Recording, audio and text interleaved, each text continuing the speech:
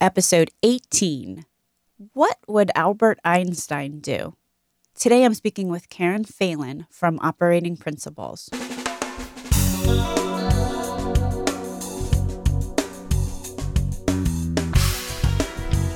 American healthcare entrepreneurs and executives you want to know. Talking. Relentlessly seeking value. A recent study by the Texas Medical Association found that 1 in 3 physicians experiences burnout at any given time. And the study outlined 3 top strategies for lowering stress and risk. The first is enhance the patient-physician relationship. The second is improve communication. And the third is avoid medication errors. I would likely say that the first and second enhance the patient-physician relationship, which is kind of another name for team-based approach to care and a team which includes the patient.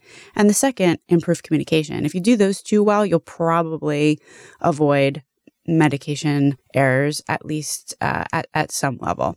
Today, I'm speaking with Karen Phelan, who is the author of 2 books, I'm Sorry I Broke Your Company and Who Moved My Holy Hand Grenade, best titles ever. Karen is also a partner in a consulting company called Operating Principles. We talk today about not only how to build effective teams and open communication, but also how to not fall prey to business fads and consultants hell-bent on measuring everything ad nauseum, which actually limits innovation and maybe even effective functioning of the teams that are trying to innovate and evolve and improve, especially when times are changing rapidly, like we are experiencing today in the healthcare industry. So with that, help me welcome Karen to the program today. Welcome to the program, Karen.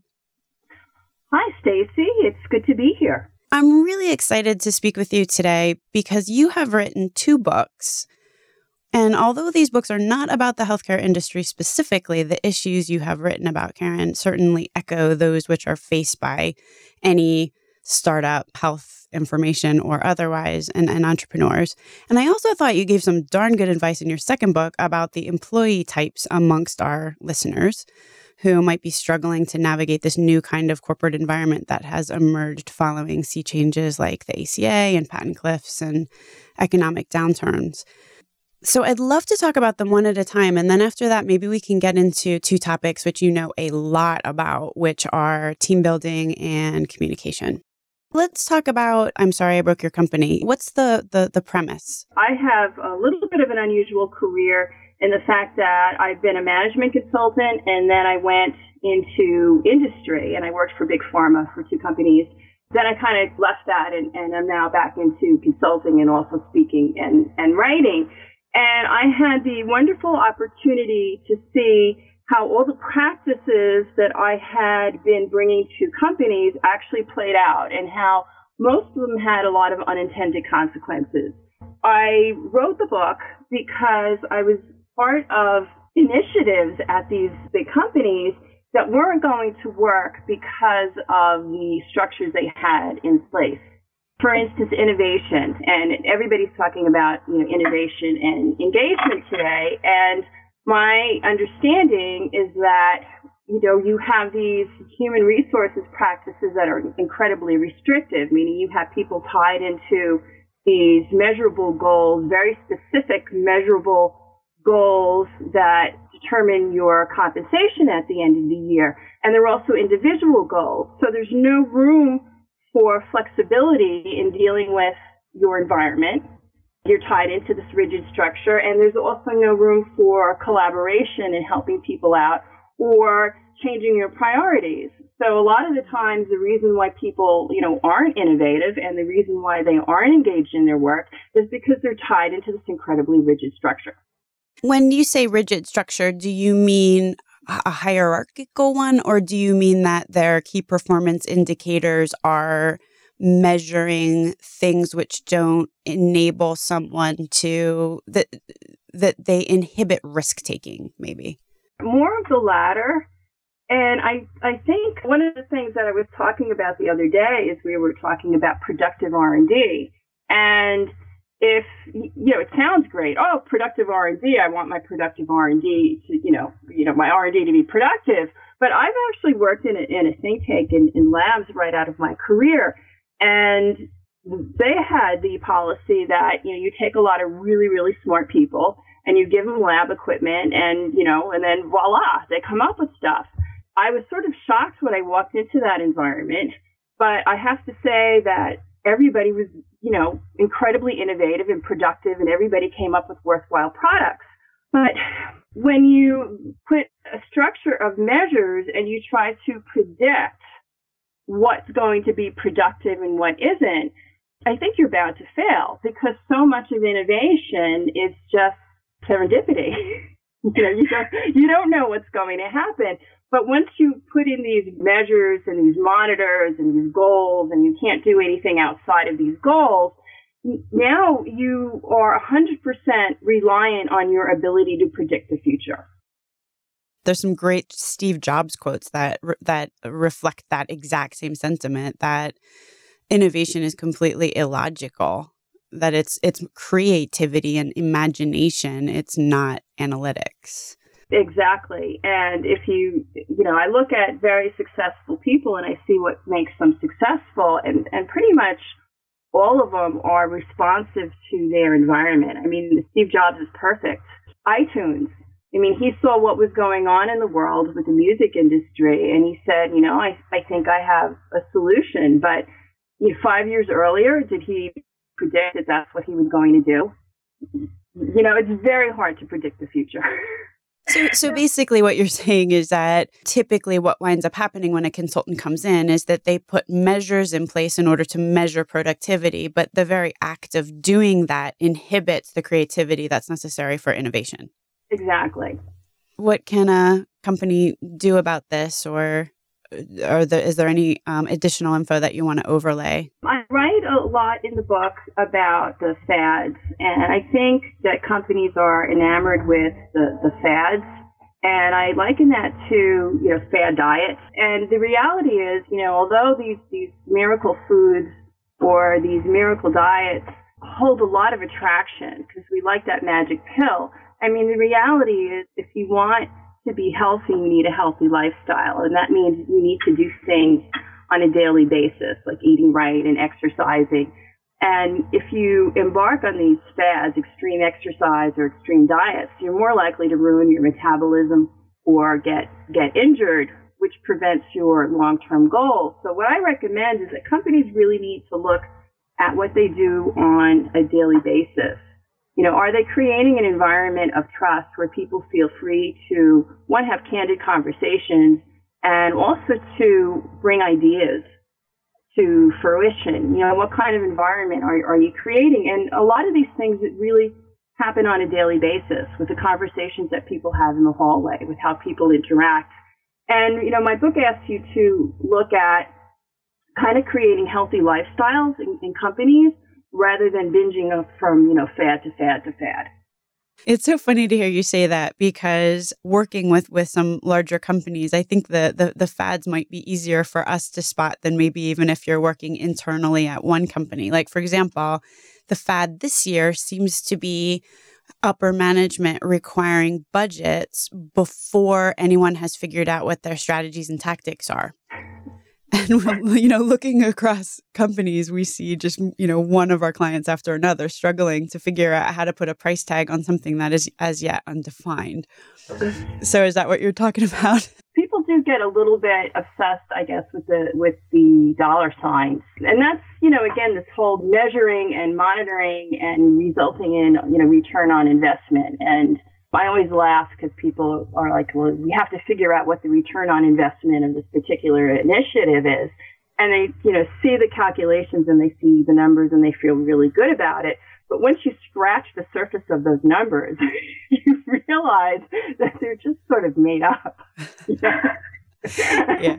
But everybody feels good because it's got a number attached to it. Yeah, but you also can see how there are the fads that you were talking about before, where everyone kind of collectively across the industry comes up with, well, we're gonna calculate ROI this way, and one particular year they all seem to be doing something the same way. Part of it, with the different initiatives, is there's a reaction to one thing. Now engagement is a big thing. And it's like, well, you just put in this highly specific, intensive performance management system where people have to rank their goals and are ranked and rated. And this is demotivating. So now you have a situation where you've put in something that demotivates folks, and now you have a demotivation problem. Now you need an engagement initiative. What advice do you have for companies who are struggling to be innovative, but yet they're sort of limited by themselves, that they're their own worst enemy, so to speak? I think before you can do any of these initiatives, you have to figure out what the barriers and the obstacles are. People put these initiatives on top of these structures that I was saying, and they never get the results that they want. I was part of an empowerment initiative, and everybody's like, oh, we need to bring decision-making down. We need to push decision-making down and empower people to do these things. But yet the budgets were tightly controlled at the very, very top.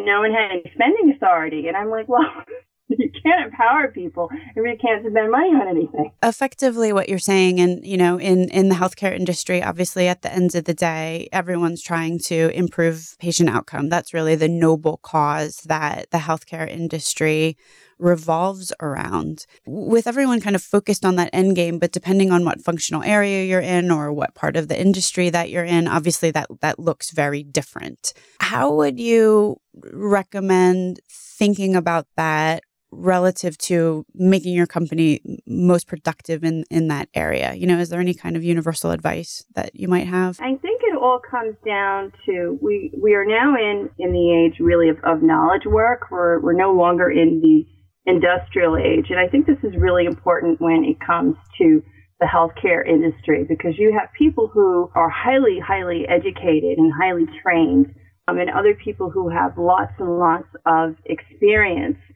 And, my experience is that you really need to leverage the knowledge of the people in the room. That's the most important goal for patient outcomes, because I've always found that somebody somewhere probably knows the answer, knows what's going on. It's just, how do you get that communicated right? And how do you find that right person? How do you find the knowledge? How do you get that out?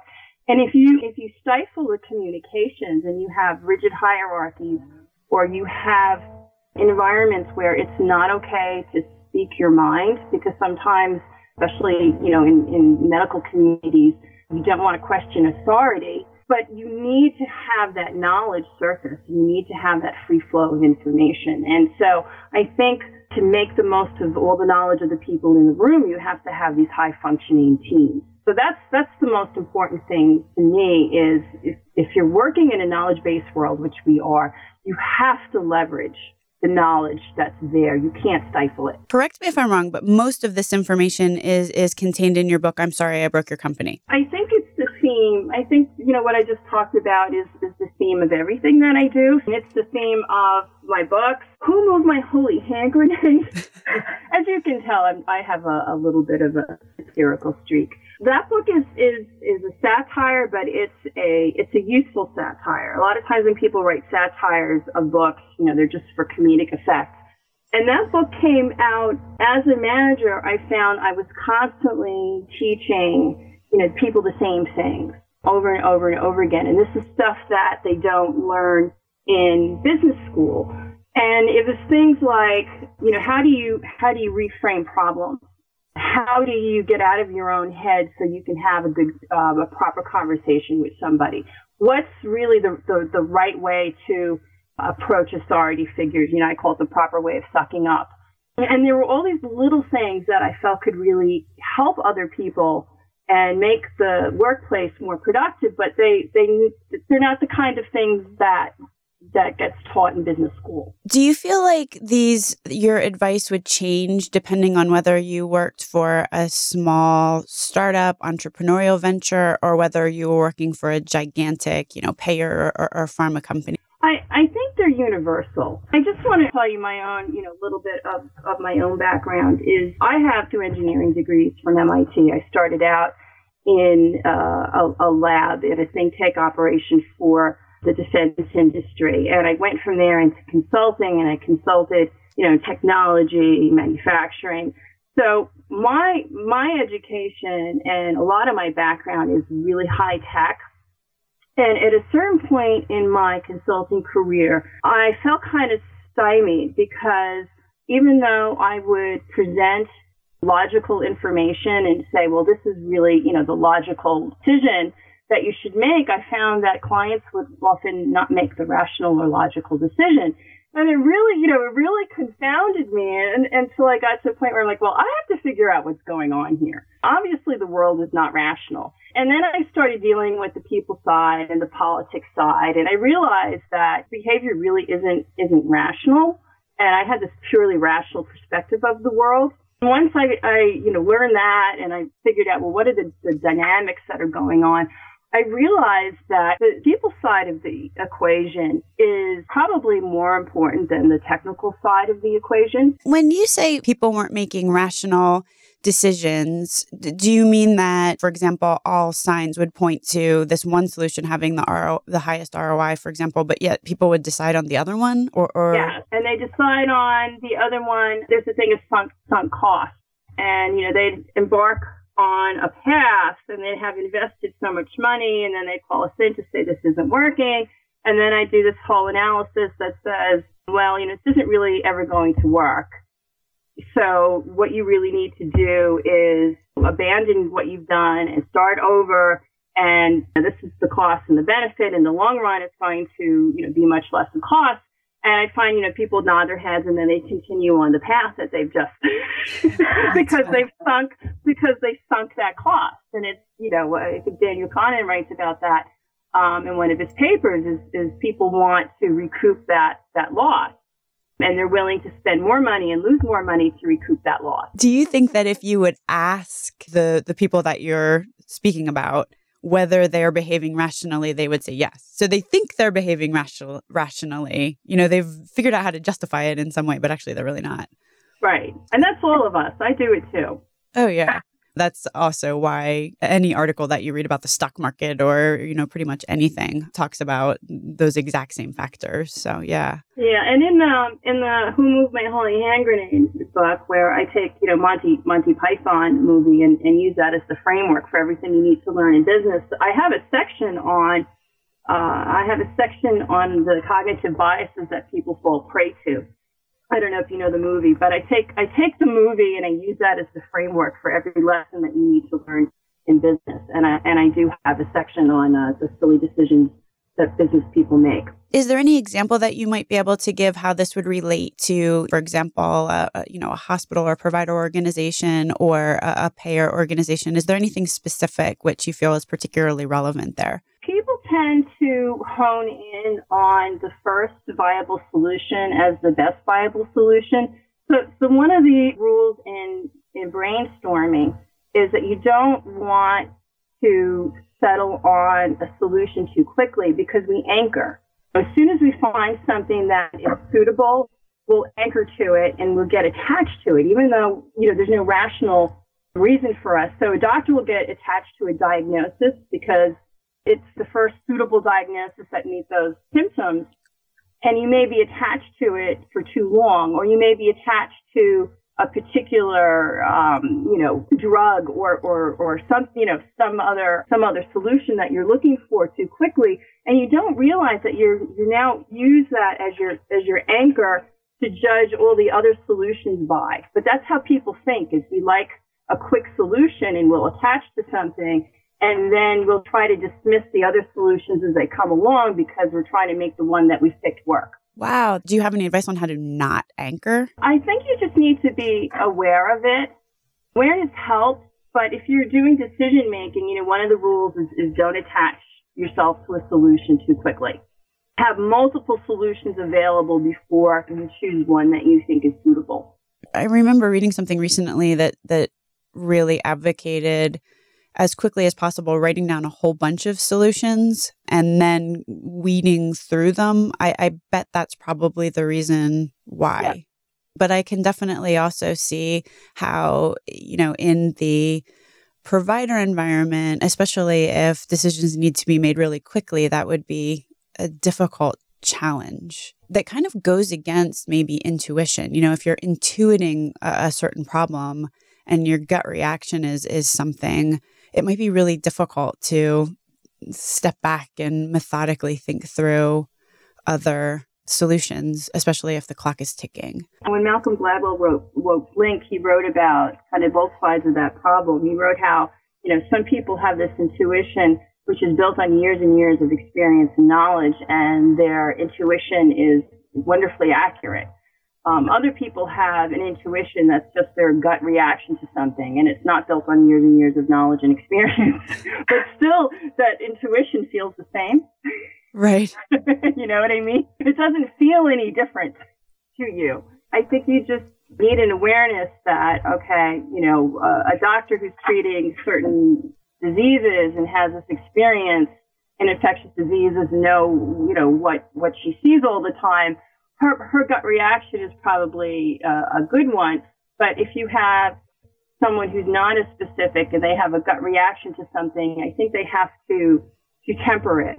It's funny that you said that, say that, because this is kind of another perspective on something that a recent guest was talking about, Pete Sheldon, who is an epidemiologist. He talks about how to achieve the best health outcomes. And one of the things that he said is that if you're talking with, for example, a doctor who works in a center of excellence and sees thousands upon thousands, I might be exaggerating slightly, maybe hundreds upon hundreds of patients with a certain condition, then they tend to be able to, without a clinical decision support system, understand what the best treatment methodology is.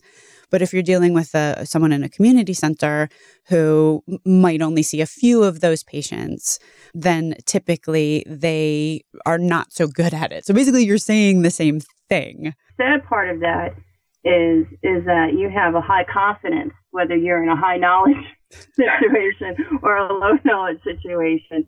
You know, that gut feels right. It may not be right, but it feels right.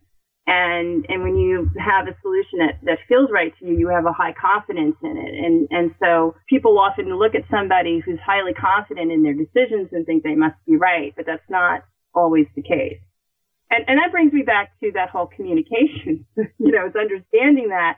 And is there somebody who can say, you seem really confident in this. Why are you confident? Or, you know, what led you to those things, and kind of, again, act as a balance to that. And maybe we should take that as a segue, because the other thing that I really want to make sure that we get to today are two topics which I think we all could use some help with, and which I know that your consulting practice, Operating Principles, focuses on.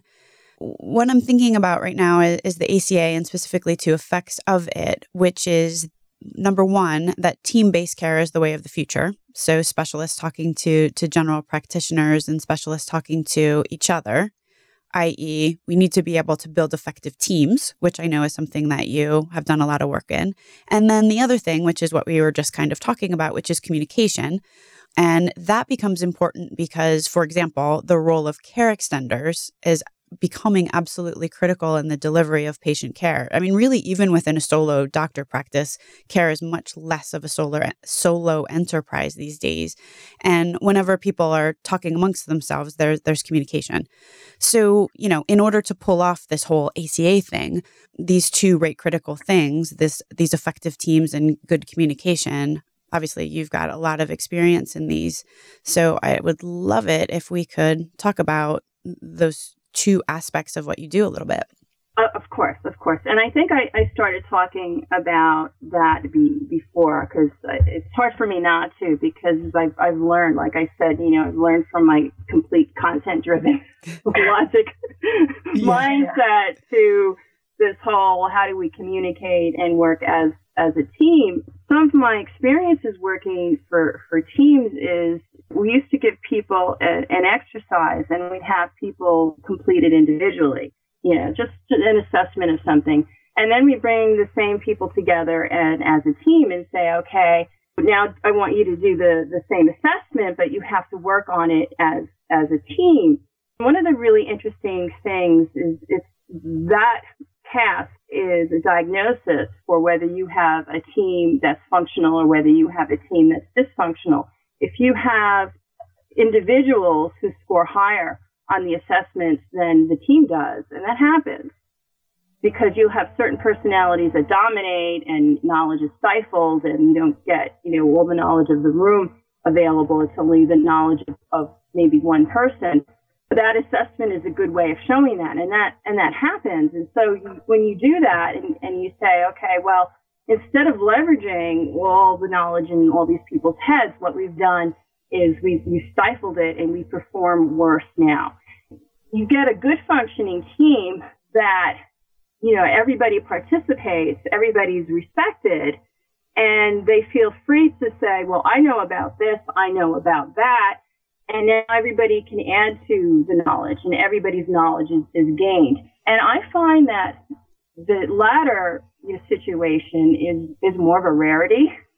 A lot of times what you do is you get a team that's dominated by maybe one person or two people, and you're not taking advantage of all of the knowledge in the room. And in a patient environment, the doctors have an incredible amount of knowledge about diseases. They've gone through this intense training.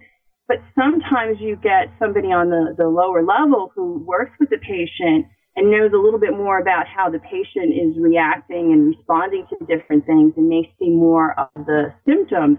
And it's very important for that information to be spread around and everybody to be aware of that. It's funny because I was talking to a friend recently, several people actually, who made the comment that they, went to visit a physician office or a hospital, and I one of my friends described it as it was a doctorless environment. I wonder if her simply noticing that is a symptom of what you're saying. That obviously there was people that were running around that maybe did not act like respected members of the team. Had these people been empowered and had these people treated her differently, she wouldn't have been so cognizant of the fact that it was a whole bunch of Indians with no chief. The way I look at it is these people have to be, the eyes and the ears of the physician. They really should be the extension in some way. So it's so important to get that information back because you have a situation now where you have, the doctor's time is very limited, and then you have, the physician's assistants and, other people doing all these other things. And it's really got to be a sense of how can we be a part of a whole? If I'm going to be the brain, I need my eyes, I need my hands, I need everything else. And how do we make this a whole so we're connected and we get this information? I find that, especially in the medical world, there's a lot of hierarchy. And there's reasons for it, but some people are afraid to speak up. Some people don't want to have their authority challenged. I find that there's a lot of this context going on that could get in the way of patient care. What do you do about that? Are there some methodologies or processes or that we could follow in order to take steps to change that? My company really focuses on doing things in a very simple, intuitive, and fun way. I always like to look for irrational, illogical ways of doing things. my favorite ways. I mean, that sounds a little crazy. So what we've done is we've come up with, we call it a game, and we call it Act Like a Leader. And what we've done is we've looked at very successful, and our main clients are businesses.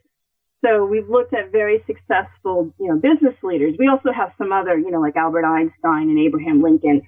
And we've done profiles of these people, asking, what do we think made them successful? What kinds of things are they really good at? And what kinds of questions do they ask? Instead of going through that whole team assessment that I used to do, because I find that people don't really have the time for it anymore, is we just take out the cards and we say, okay, what would Oprah Winfrey do in this situation? And let everybody talk about it.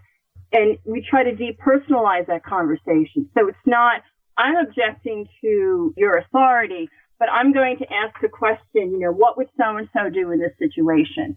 If you bring it that way, like for instance, I'll use a business example.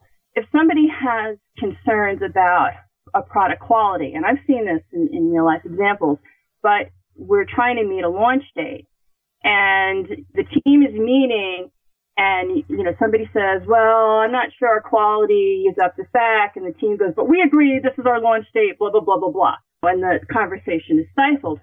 But if somebody says, okay, guys, what would Steve Jobs say about our product?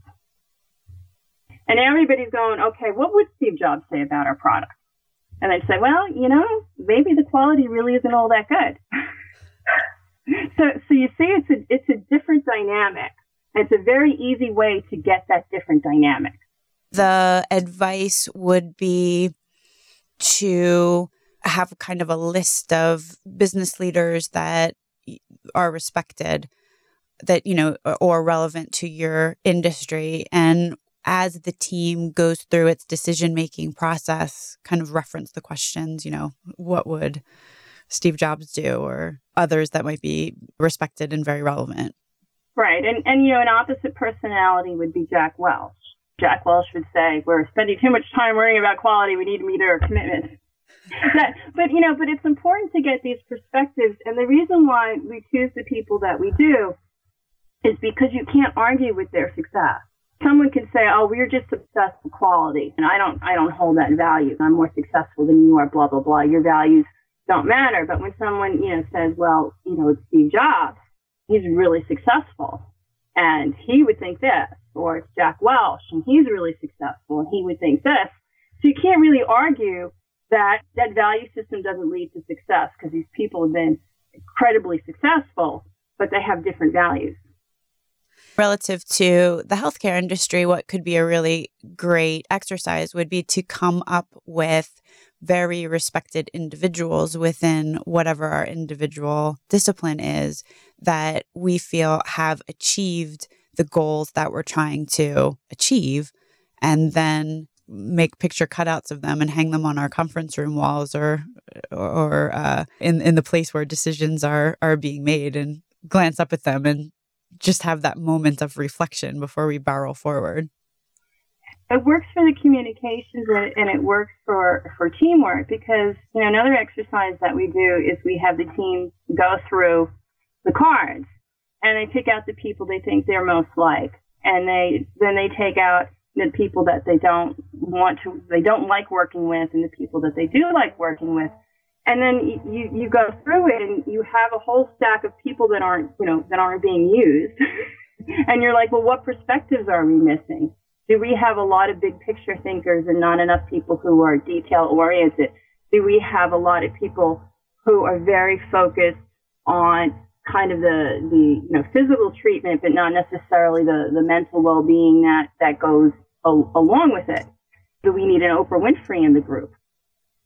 Would your advice be, because I definitely understand what you're saying, and I've definitely been in conversations where you've got a couple of big picture thinkers and then a couple of very detail-oriented people who are kind of at each other's throats. The big picture thinkers are thinking very aspirationally and trying to brainstorm at an aspirational level. And then there's detail-oriented people in the room who are sort of picking apart these gigantic, unformed aspirations way before the time is right necessarily to get down to that level of granularity. Would the advice be to, have sort of separate meetings, like everything in its place, to sort of think through where along the timeline of decision making are we, or is it, and then have only big picture thinkers in a meeting about big picture, and then as those ideas get refined, start adding people to the mix as it's appropriate? Or does a functioning team mean everyone can sit in the room at the same time and respect each other's parts of the process? I don't think there's one road to success. One of the things that I've learned from my experience is that you can be successful in many different ways. And I think if you do structure, this is a time where we're going to brainstorm ideas and we're not going to nitpick them, and we're going to nitpick them later on, I think that's a fine approach. But I do think you need to have teams that respect each other and understand that they each have a role to play. Because the groupthink, to me, is sometimes more dangerous than the teams that are at each other's throat, because the groupthink, are all people who think alike. They get along, they think alike, and they have these huge blind spots and errors in thinking that they're completely unaware of. And they don't become aware of it until they've made a huge mistake. And that's what the card game, if you will, I'm not sure what you call it, where you have the cards with the respected people on it, that helps overcome groupthink before crisis emerges, right? And it can be used a number of different ways, because if you go through that exercise and who are we missing? We don't have any Warren Buffetts that, really look to see what the worst case scenarios are going to be and plans for them. We have a lot of people who are very optimistic. Maybe we need to make sure that we cover these perspectives as we go along, and you can, pack the cards up or assign somebody that responsibility. I mean, the other thing that you can do too is what you said about the big thinkers and the detailed thinkers, and that's pretty common. And what you can do is you can, recognize that and understand that those are both valid points of view, but then you can also choose personalities who are your tiebreakers. Who do we have? Who do we respect that we can use as a tiebreaker for our way of thinking? If we have, Steve Jobs and Jack Welch's, maybe we need the Warren Buffett, or we need a Mark Stewart, or we need Donald Trump, or somebody that can act as a tiebreaker for us. And we can look to that perspective to provide a happy medium. I can see how adding those personas into the mix of real people, we've got real people, and then we've got people who are acting out a persona, that might also help with communication, or it might help with teams where there are a couple people who dominate the conversation, because it might be easier for someone who has a little bit of a less aggressive personality, instead of saying, I question your idea, it might be easier to say, what would Martha Stewart do? That's a little bit less in your face. Right, and it gets everybody just saying, now you've stopped the conversation, now I have to get out of my own ideas, my own head. I have to think about what someone else would do. So it completely changes the dynamic of the conversation. I can definitely see how in a small business that would be really relevant. And I also can see that in a larger business where you definitely have a hierarchical structure with individuals with varying role powers who are in the same meeting, where it might be easier for someone in a subordinate position to question a decision that's being made in a very soft way, but a very powerful one. Right. I know we've talked a lot about team building, and I think we've folded in communication as kind of a thread throughout this entire conversation, because obviously it is the glue that kind of holds teams together and a lot of the things that we've been talking about together. But is there any further advice that you might have relative to making sure that teams who need to communicate with each other do so? One of the things they really have to ask each other is, are we subtracting from each other's, like, the individual knowledge, or are we adding to the knowledge? That free flow of communication is so incredibly important. And I've discovered in consulting, and I've discovered in management, that, when you come up with a business problem, there's probably someone somewhere in the organization who has the key to that business problem. You just have to find it. You just have to find that person. You just have to get that information out. And time and money spent on initiatives and systems, etc., can be saved if you can just find, that person who has that key, that piece of information that you need to solve it. And, you laugh, but I was part of this huge system implementation, and it wasn't working, and they asked me to come in and audit and problem solve and blah, blah, blah. And it turned out that there was somebody who had a different agenda and had a different goal, and they were the key. That was why it wasn't working. That's pretty easy. And it's like, after 8 months, it was like, well, if we had known that from the beginning, we wouldn't have had to do all this work. So, I mean, that sounds so simplistic, but anything that people can do to get that flow of information, especially if you have, a caretaker who's with the patient and sees what they're like on a daily basis, and see how they are responding or not responding and what kind of moods they're in. That information needs to go up to the people who are deciding the treatment. It's so simple, but at the same time, it's extremely difficult. Karen, how can people reach you? You have a consulting practice called Operating Principles, yeah? Right. How can people get a hold of you if they're interested in learning more? We have a website. It's Operating Principles, and it's PALS, as in the people, .com. We call it Operating Principles, I say with the misspelling, because we want to focus on the people solutions, so our principles are all people. Go to our website. You can find me personally as an author. I have a website under KarenGPhelan.com. You can find my books pretty much everywhere, Amazon, of course, in bookstores as well. And if anyone's interested in these very simple solutions to some of the key people issues, I'd be happy to talk to anybody about it. Fantastic. And we will also put links to both Karen's books as well as her websites on the Relentless Health Value website under the show notes for this episode. It was so nice to speak with you today, Karen. I definitely learned a lot. I am inspired to go back to my office and figure out how to implement some of these ideas which you have shared. I really enjoyed talking with you too today, Stacey. Links to the information that Karen mentioned can be found in the show notes for this episode, which is located at relentlesshealthvalue.com/18. I certainly learned a lot today. I had a great time talking with Karen, and I hope you enjoyed the conversation as much as I did. Once again, my name is Stacey Richter, the host of Relentless Health Value, and this podcast is sponsored by Franklin HealthCom. Did you know that you do not have to remember to download the latest Relentless Health Value podcast each week? You can subscribe.